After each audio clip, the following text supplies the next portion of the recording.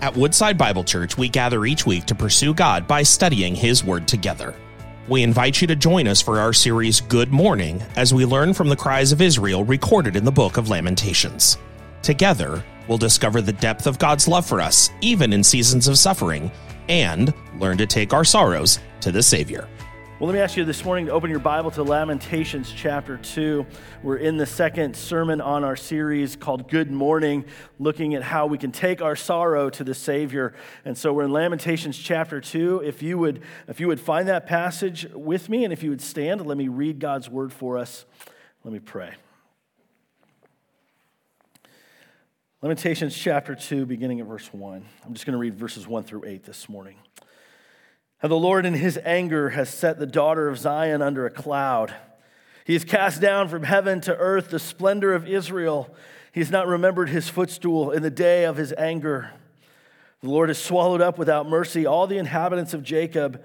In his wrath he has broken down the strongholds of the daughter of Judah. He has brought down to the ground in dishonor the kingdom and its rulers. He has cut down in his fierce anger all the might of Israel. He has withdrawn from them his right hand in the face of the enemy. He has burned like a flaming fire in Jacob, consuming all around. He has bent his bow like an enemy, with his right hand set like a foe. And he has killed all who were delightful in our eyes in the tent of the daughter of Zion. He has poured out his fury like fire. The Lord has become like an enemy. He has swallowed up Israel. He has swallowed up all its palaces. He has laid in ruins its strongholds. And he has multiplied in the daughter of Judah mourning and lamentation. He has laid waste his booth like a garden, laid in ruins his meeting place. The Lord has made Zion forget festival and Sabbath, and in his fierce indignation has spurred king and priest. The Lord has scorned his altar, disowned his sanctuary. He has delivered into the hand of his enemy the walls of her palaces. They raised a clamor in the house of the Lord as on the day of a festival. The Lord determined to lay in ruins the wall of the daughter of Zion. He stretched out the measuring line. He did not restrain his hand from destroying. He caused rampart and wall to lament, and they languished together. Verse 17, the Lord has done what he purposed. He carried out his word, which he commanded long ago. He has thrown down without pity. He has made the enemy rejoice over you and exalted the might of your foes. Verse 19, arise, cry out in the night at the beginning of the night watches. Pour out your heart like water before the presence of the Lord. Lift your hands to him for the lives of your children who faint for hunger at the head of every street. This is the word of God. Let's pray. Lord, all of Scripture is spoken of, and it's spoken and breathed out by you. It's inspired by you, and it's good for our encouragement and our correction, for our well-being in life, for our equipping, and so that we may see your salvation.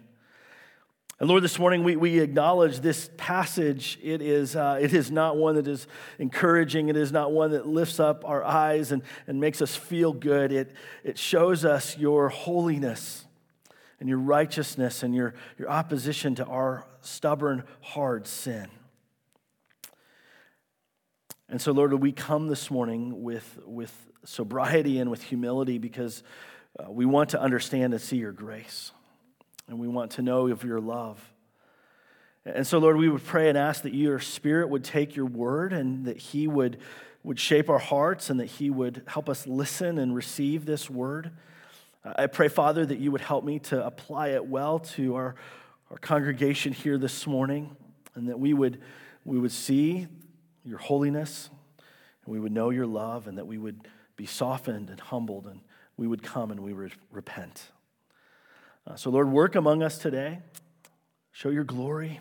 And we ask this now in the name of Jesus. We pray together. Amen. And you can be seated.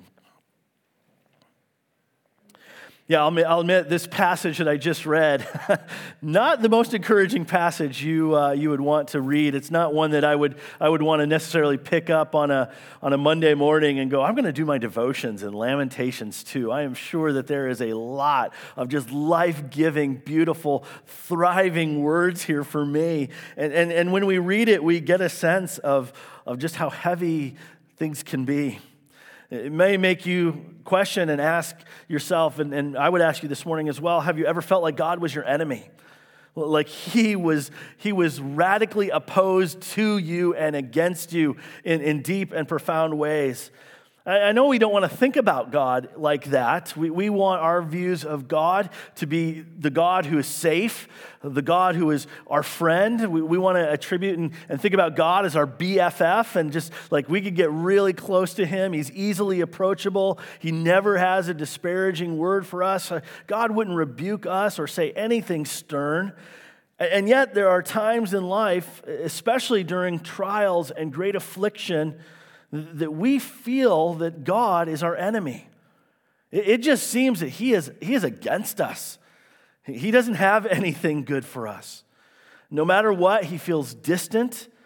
He feels angry.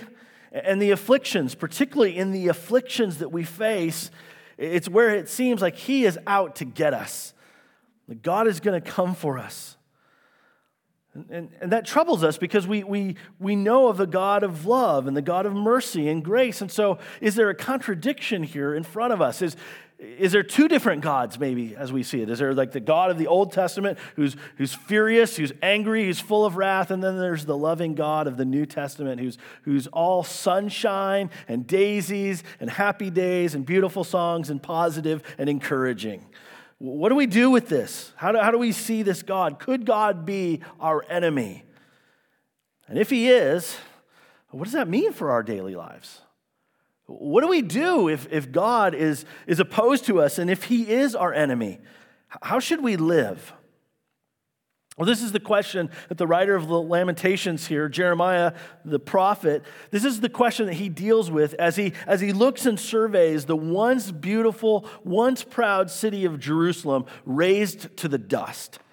As he looks over the city that has been destroyed as the Babylonian army came and razed and tore down everything, Jeremiah the prophet contemplates and he laments, God, are you our enemy? Are you against us? And in asking that question, Jeremiah is pondering and asking God, what should we do if that's the case? What does it look like if you are dead set against us? This poem here, the second one in the Lamentations, it's similar to the first, and it's an acrostic poem. In the Hebrew, they started with the first letter of the Hebrew alphabet, and they worked their way. It's a very highly technical literary skill. So it's beautiful poetry. And yet it's a cry, it's lament, it's crying out from A to Z, as it were, about their sorrows and afflictions. This lament is on the occasion of the destruction of the city of Jerusalem in 587 BC as the Babylonians came in and stormed the city. And Jeremiah here is asking the question, how could this happen? Sorrow upon sorrow is there.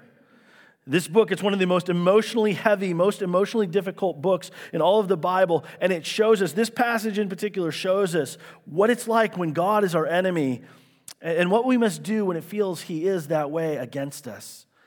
This morning, I want us to see a truth about God. I want us to see the truth about God and who he is so that we properly understand him and his ways and so that we properly relate to him and worship him. The truth of Lamentations too is a biblical truth about God's holiness and his righteousness. And so we can't diminish it and we can't just push it off to the side as if it isn't true, but we have to come to terms with the God that we see in Lamentations 2. And we have to come to terms with what our life looks like in light of who he is. This morning I want to show us these three truths about God and his nature, especially when it seems like he has become the enemy against us. I want us to see these truths so that we know how to find grace and mercy, so that we know where to look when we sense that God is the enemy against us, and we know how to rightly respond to him. The first truth that we would look at and see this morning is that God is righteous in pouring out his anger. God is righteous in pouring out his anger. This is a lament. This is a cry of pain and hardship. It's a cry of suffering. And Jeremiah here, he is crying. The emotions, the tears, they are real. He is seeing his real city destroyed. He is seeing his friends carried off into exile. He's seeing the slaughter and the famine and the poverty of a city that was once beautiful and glorious, now nothing, overtaken and oppressed. We see images of great horror in the world, of incredible evil. We think of the Holocaust, the horrific events that have happened through human history, and they shake us to the core. They should cause us to weep. And that's what Jeremiah is feeling and seeing here as he looks over this once proud city. But he doesn't just see it as an independent strike from the Babylonians. Jeremiah sees things theologically. He sees things in a view of God. It's not just some foreign nation rolled up their tanks, invaded, and destroyed everything. Jeremiah here sees God in the hand of this. He sees God in the mix. The poet Jeremiah, he attributes the attack and the siege and the destruction ultimately to God. In every line of the first 8 verses of this poem, Jeremiah points out God is the active one in this. God is the one who is bringing the siege, the destruction. Look with me here, just in verse 1 and 2. How the Lord in his anger, he has cast down from heaven. He has not remembered his footstool. The Lord has swallowed up without mercy. In his wrath, he has broken down. He has brought down. We can keep going. He has cut down in his fierce anger. He has withdrawn. He has burned like a flaming fire. God, has bent his bow like an enemy. With his right hand, he has killed all who were delightful in his eyes. He has poured out his fury like fire. You see, God is the one Jeremiah attributes the action to. He's saying God is the one who's in the midst of this. God is the one who's actively bringing judgment down on the people of Jerusalem. The Lord has done it. This description of God's action here is a description of judgment, or Jeremiah's term here, God is cast down. Everything is going from the heights to the depths. From the high places, it's all reversed. So in verse 1, he speaks of casting down their glory. He cast down from heaven to earth the splendor of Israel. The footstool itself, at the end of verse 1 there, is reminiscent of the temple. He's destroyed it completely. He's torn it down. Or in verse 2, you see God speaking, Jeremiah speaking of God as the one who has swallowed up without mercy. In his wrath, he has broken down the strongholds. No one is left untouched by God's actions. The habitations, the strongholds, the kingdom and its rulers, all leveled to the ground and have been brought down. In verse 3, instead of God's mighty right hand being for Israel, his hand now is opposed to them. It's withdrawn from them. When the enemy came up, the scriptures would talk about God's hand protecting Israel. And now God has left, he's taken his hand away, and the enemies can just roll over Israel. He's withdrawing his protective hand. Or in verse 4, God becomes the hunter warrior. He has bent his bow like an enemy. He's set like a foe. He's the one who's attributed the action to in all of this. He has poured out his fury like fire. What is with God in this, you might ask? These are incredible words to describe God. And it all shows the attribute of God's righteous anger, his wrath even. Each of these first 4 verses at the beginning identifies God's displeasure and his fury against his people. The Lord in his anger has done this. The Lord has swallowed up without mercy. In his wrath, he has broken down the strongholds. He has cut down in his fierce anger all the might of Israel. He has poured out his fury like fire. Each of these verses displaying God's fury and his anger. And this creates a bit of a problem for us as modern people today. What do we do with a God when we see him acting in destruction and anger and fury and wrath? We oppose this almost. We say this can't be true. Like, God is love, God is kind, God is gracious. But here we see a picture of God enraged and furious. He's casting down, swallowing up, cutting down, bending the bow, killing, pouring out his fury like fire. I mean, this is an event parallel to the destruction of Sodom and Gomorrah. And we ask, is this right? Is God just acting like a short-tempered child who doesn't get his own way and throwing the temper tantrum of all time? Well, here's how we have to think biblically. We have to think theologically about God's character, particularly that God is holy and righteous. Today, we want to elevate God's mercy and grace, but in doing that, we at times will expend and we will disavow, we will diminish God's holiness and his righteousness. When we talk about God being holy and righteous, we are saying that God is uniquely separate. He's utter distinct. He's morally perfect in every way. God never acts immorally or sinfully. He never does what is wrong. The scriptures attest that everything God does is right and good. So where's God's mercy and patience here? I mean, just God's angry. We get that from Lamentations 2. He's really mad. Fury like fire. Is God just flying off the handle in a fit of rage? Where's his mercy and his patience? Well, let me help you listen to what God himself said about who he was in Exodus chapter 34. As God described his nature and his character, he said that he is the Lord, a God merciful and gracious, slow to anger and abounding in steadfast love and faithfulness, keeping steadfast love for thousands, forgiving iniquity and transgression and sin. And we go, time out. That does not sound like Lamentations 2. But don't miss what God reveals about himself. God, the Lord, is a God who will by no means, this is Exodus 34:7, who will by no means clear the guilty. He's righteous and he's holy. We could ask, is God right for doing this and destroying the city of Jerusalem and acting in anger and wrath? We would have to say yes. God is exceedingly patient. God is full of mercy and grace, but his patience never undoes his justice. You see, this wasn't God's first warning to Israel. They had had generations of generations, even 1,000 years of God saying to them, I love you, I've redeemed you, walk in my ways, and if you don't, this will happen. This will take place.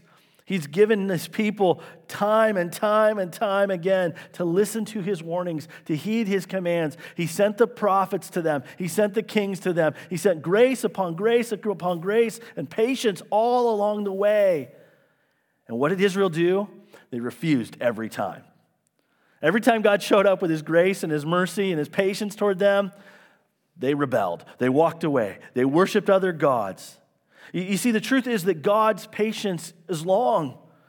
But God would not be righteous and good if he just let evil go unchecked.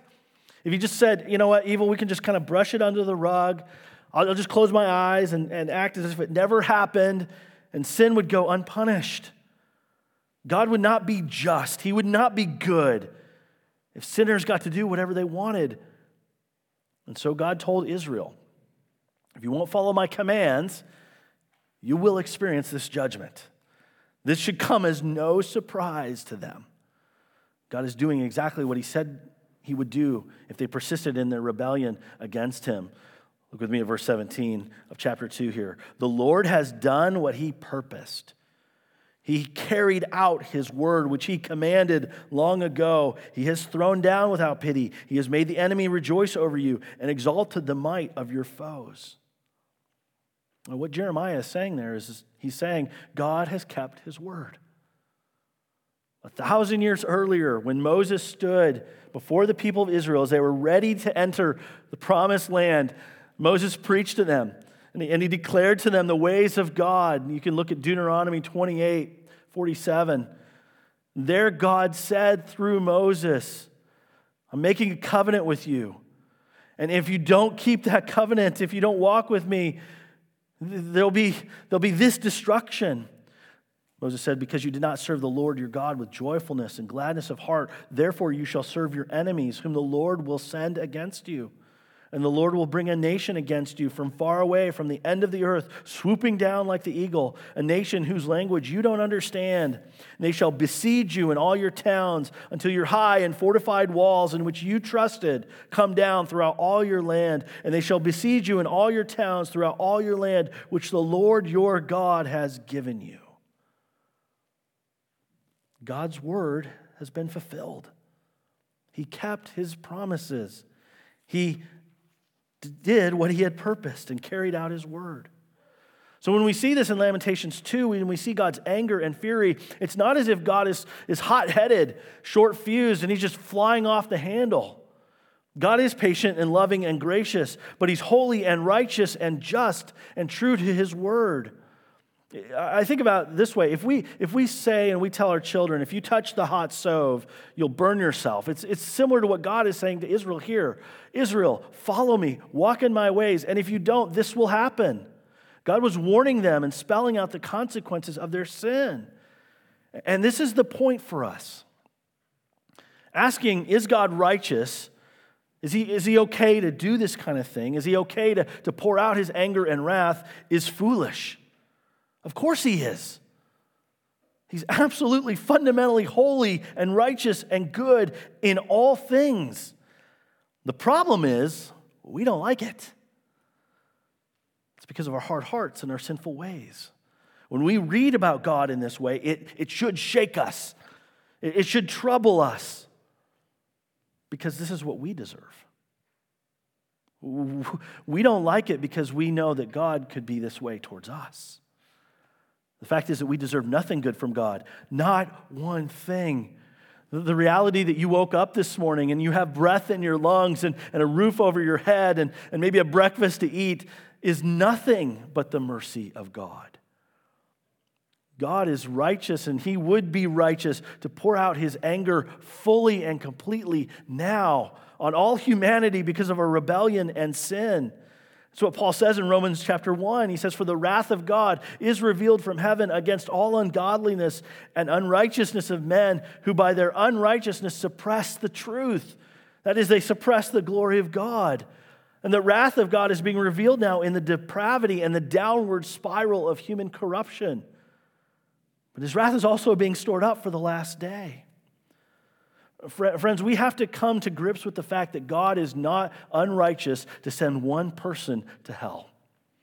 God is not unrighteous to open up the gates of calamity against us. That God is not unrighteous to deal with us in anger and fury and wrath. The scripture says that God opposes the proud. The more we lift up our head against him, the more that we walk in our own way and refuse him, the more that we trample on his commandments and his ways, the more wrath that we are storing up for ourselves. And so the call is to see God in his righteousness and to wake up from your arrogant and wicked hearts, because God's day of justice is coming. God is the righteous, holy judge. You may say it feels like God's the enemy against us, and when we persist in our sin, when we're calloused against his ways, when we're opposed to him, he's righteous, he's holy, he's justified, and pouring out his anger. I'm so glad I could preach this sermon today, right? It's heavy, but it's the truth that's in the scriptures that we must not diminish. It's there for us to wake up and see. Our God is righteous in pouring out his anger. But it takes us to a second truth of God that we must see. And that is that God is exhaustive in dealing with our sin. Here's where the poet leans into God's opposition to them. Here's where Jeremiah speaks just more directly about their sin. Verse 5. The Lord has become like an enemy. There it is. The God that they had loved, the God who had given them grace, who had walked with them and rescued them, now they're looking at him and they're saying he's become like an enemy. He swallowed up Israel. He swallowed up all its palaces. He's laid in ruins its stronghold. He has multiplied in the daughter of Judah mourning and lamentation. God opposes Israel now. He stands against them. And the truth is that God opposes the proud, even us, and our arrogance and our hard-heartedness today. What we see in verses 5 through 8 here is that nothing is untouched by God's just anger and punishment.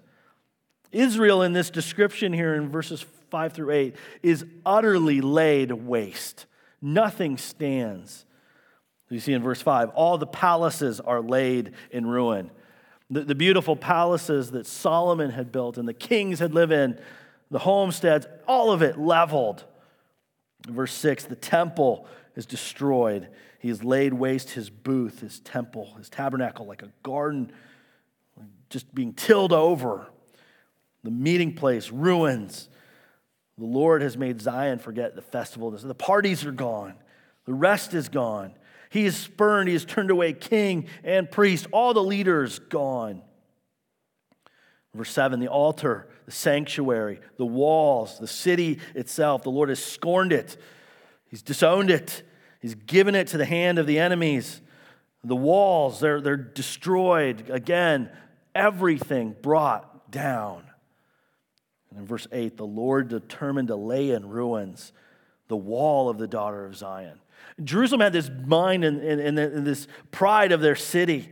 The city sat on a higher rise. You had to go up to the city itself. So it felt impregnable. It felt like nobody could take the city of Jerusalem. And the walls of the city of Jerusalem were steadfast. They were strong. And so there was just this confidence within the people who lived in Jerusalem at that time that nothing could take us down.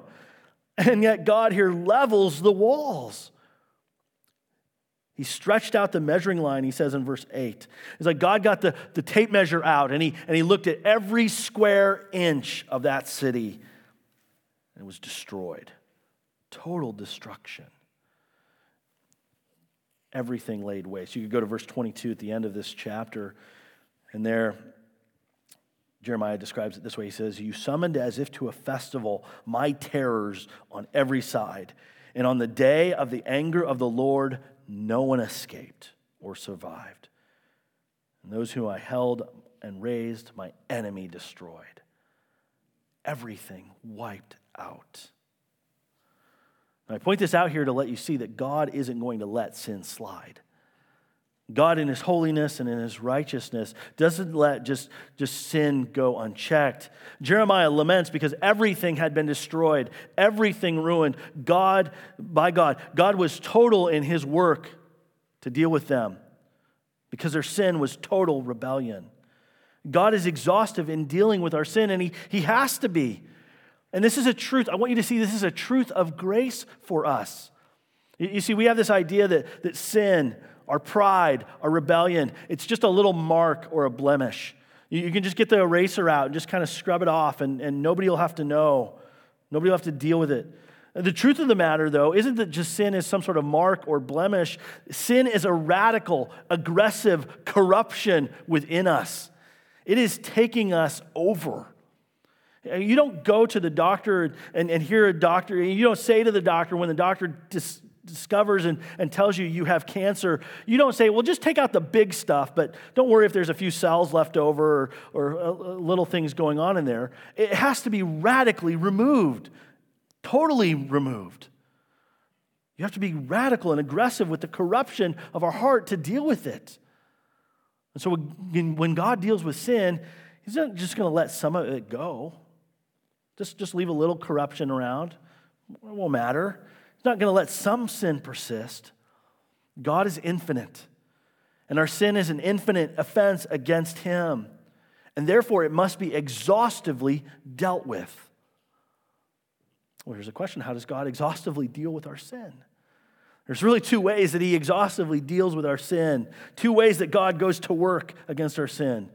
First of all, and they're really two different people, if you will say. First of all, God deals exhaustively with the sins of those who do not humble themselves in repentance by eternally judging them in death and hell. Let me say that again. God deals exhaustively with the sin of those who do not humble themselves in repentance by eternally judging them with death and hell. This is aimed at those who are non-Christians, who do not believe the gospel of Jesus today. You say, hell? That's a fancy, made-up place, right? I want you to hear what the scriptures say about hell. Jesus described hell as a place of eternal, conscious torment where there is weeping and gnashing of teeth forever. Jesus said more about hell than any other person in the Bible. Paul says that the Apostle Paul says that those who do not know God and those who do not obey the gospel of our Lord Jesus will suffer the punishment of eternal destruction away from the presence of the Lord and from the glory of his might. 2 Thessalonians 1. The writer of Hebrews warns us that those who go on sinning deliberately, even after receiving the knowledge of the truth, only have a fearful expectation of judgment and fury of fire that will consume the adversaries. It's Hebrews 10, 26 and 27. Make no mistake, if you are outside of Christ, if you've not repented and placed your faith in Christ, God will exhaustively deal with your sin. He will judge you and your wickedness against him eternally in hell forever. I know that's not popular. It's what the scripture says. And we have to consider that. If you have not trusted in Christ, if you've not repented with your sin, God is right and holy and just to condemn you and to send you to hell forever. It's not a made-up place. But there's another road. There's another way that God deals exhaustively with sin. And secondly, it's this. God dealt in the past exhaustively with the sin of all who will humble themselves in repentance and trust Jesus alone. You see, the cross is the place of God's exhaustive work against our sin. On the cross, Jesus became the object of God's righteous fury and wrath.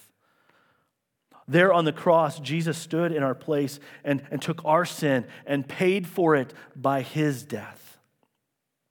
On the cross, Jesus atoned for the rebellion of all who would humble themselves and repent and trust him.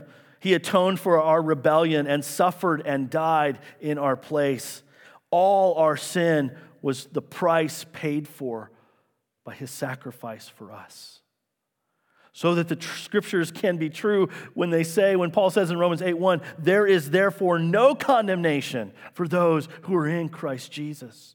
The exhaustive wrath of God has been satisfied on the cross.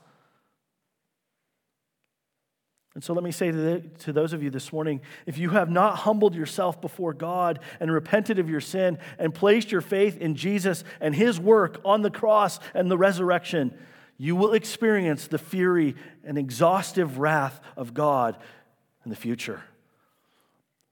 But this is a message of grace for us. If you have humbled yourself before God in sincere repentance and faith, trusting Jesus' life, death, and resurrection as your only hope, then God's wrath is not aimed at you any longer. His wrath has been poured out on his Son. You have been reconciled to him. And what you see here in Lamentations 2, God's fury and his anger and his wrath, it's not headed your way.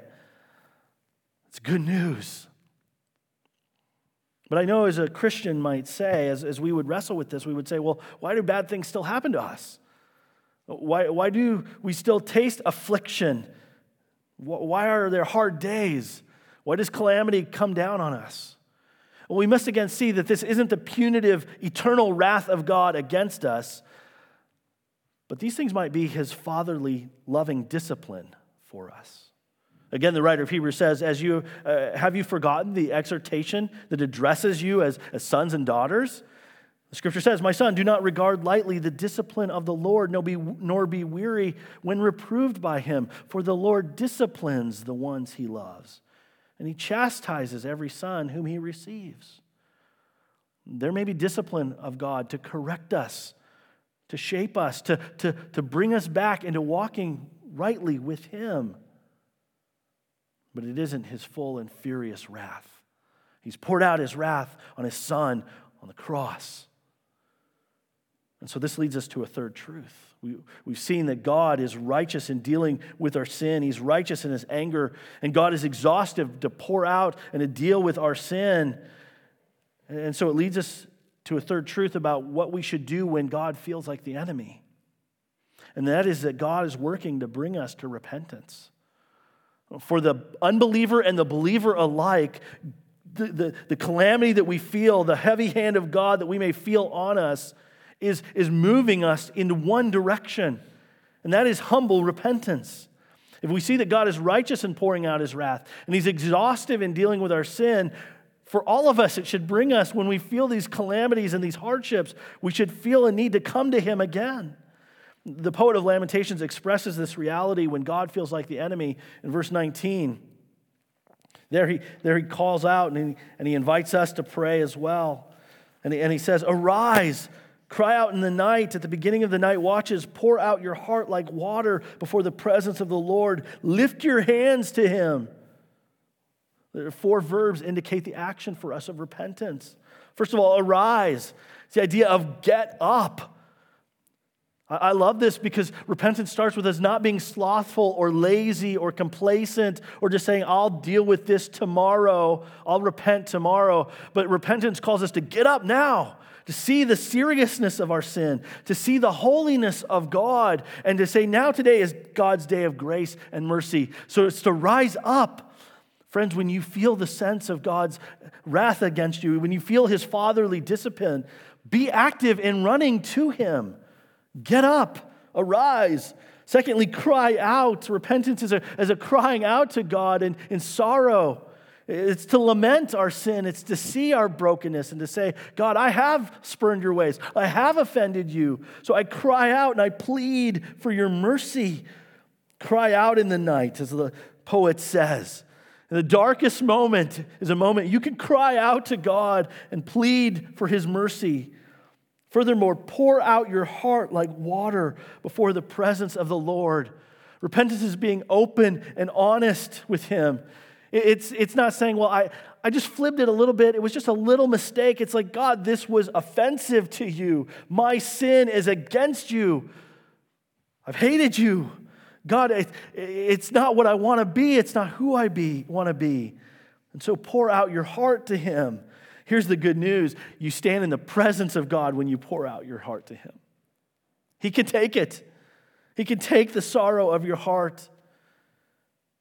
Repentance is getting up, crying out, pouring out your heart before the Lord. And lastly, lifting your hand to him. The idea of lifting your hand is the biblical posture of asking for help. It's the physical posture of raising your hand to heaven and saying, God, help me, heal me, save me. It's how we should pray, to lift our hands to him and say, God, we're too weak in and of ourselves to make this right. So God, would you take my hand and would you pull me out of this pit? You see, God brings affliction and calamity and pain into our lives. And he does so to bring us to repentance, to bring us to him. When we feel that God is the enemy against us, it may be that we have not believed and trusted Christ. We haven't humbled ourselves. And so we may feel the fury of his anger and wrath, and that day is being stored up for us. And so today is a day for you to rise and to wake up and to cry out and to pour out your heart before God. We may feel calamity as God against us and see that is his discipline. We are in Christ. We have believed and trusted him. And yet, we need our Heavenly Father through his Spirit to tell us, walk in line with me. If there's persistent, rebellious sin in our hearts, the corruption in our lives that we just refuse to come to terms with, God's heavy hand may be upon us. You may look at your life and go, why are things so bad right now? Why do I just never feel close to God? Could it be that you're just willfully rejecting his ways? That you're knowing, God, this isn't right. I mean, you just sense, even as you think about the 10 Commandments, that you are walking in persistent sin. And that discipline is there. God's calling you to himself to repent and to come back to him. In any way, God is moving us to be humble before him. These afflictions and judgments are here to soften us, to humble us, so that we will approach his throne of grace and mercy. You see, when God becomes the enemy, we must cry out to him. That's what Lamentations 2 does. It says, God, you have to heal us. The pain we feel is a means for us to go to God and to cry out to him for the sake of our souls. So today, while you have breath in your lungs, right now, humble yourself before the Lord. Cry out for his grace. Christ came as the sacrifice for you to redeem you from being God's enemy and to bring you into his family, to call you and to make you his son or his daughter. I love what Paul says in Romans 5 and 8. God shows his love for us in this: while we were still sinners, Christ died for us. And since therefore we have been justified by his blood, much more shall we be saved by him from the wrath of God. For while we were enemies, we were reconciled to God by the death of his Son. So much more, now that we are reconciled, we shall be saved by his life. Christ died to save us from the wrath of God. Christ died to reconcile us to God while we were his enemies. And when it seems that God is the enemy, it's a time for you and I to run right to him in repentance and faith, seeking his mercy, crying out and pleading the blood of Christ on your behalf. Today is the day of salvation, friends. Today is the day for you to see how short the time is and to repent. Don't posture and lift your heart up in pride and refuse the word of God, but humble yourself before him. I want to invite us now to just take some time, to take a moment or two as we are in this series on lament, to cry out to him. I want to give you space to lament and to cry out to God in repentance and silence before him in this moment. And then I'm going to lead us in a closing prayer. Let's pray and go before God in our lament this morning.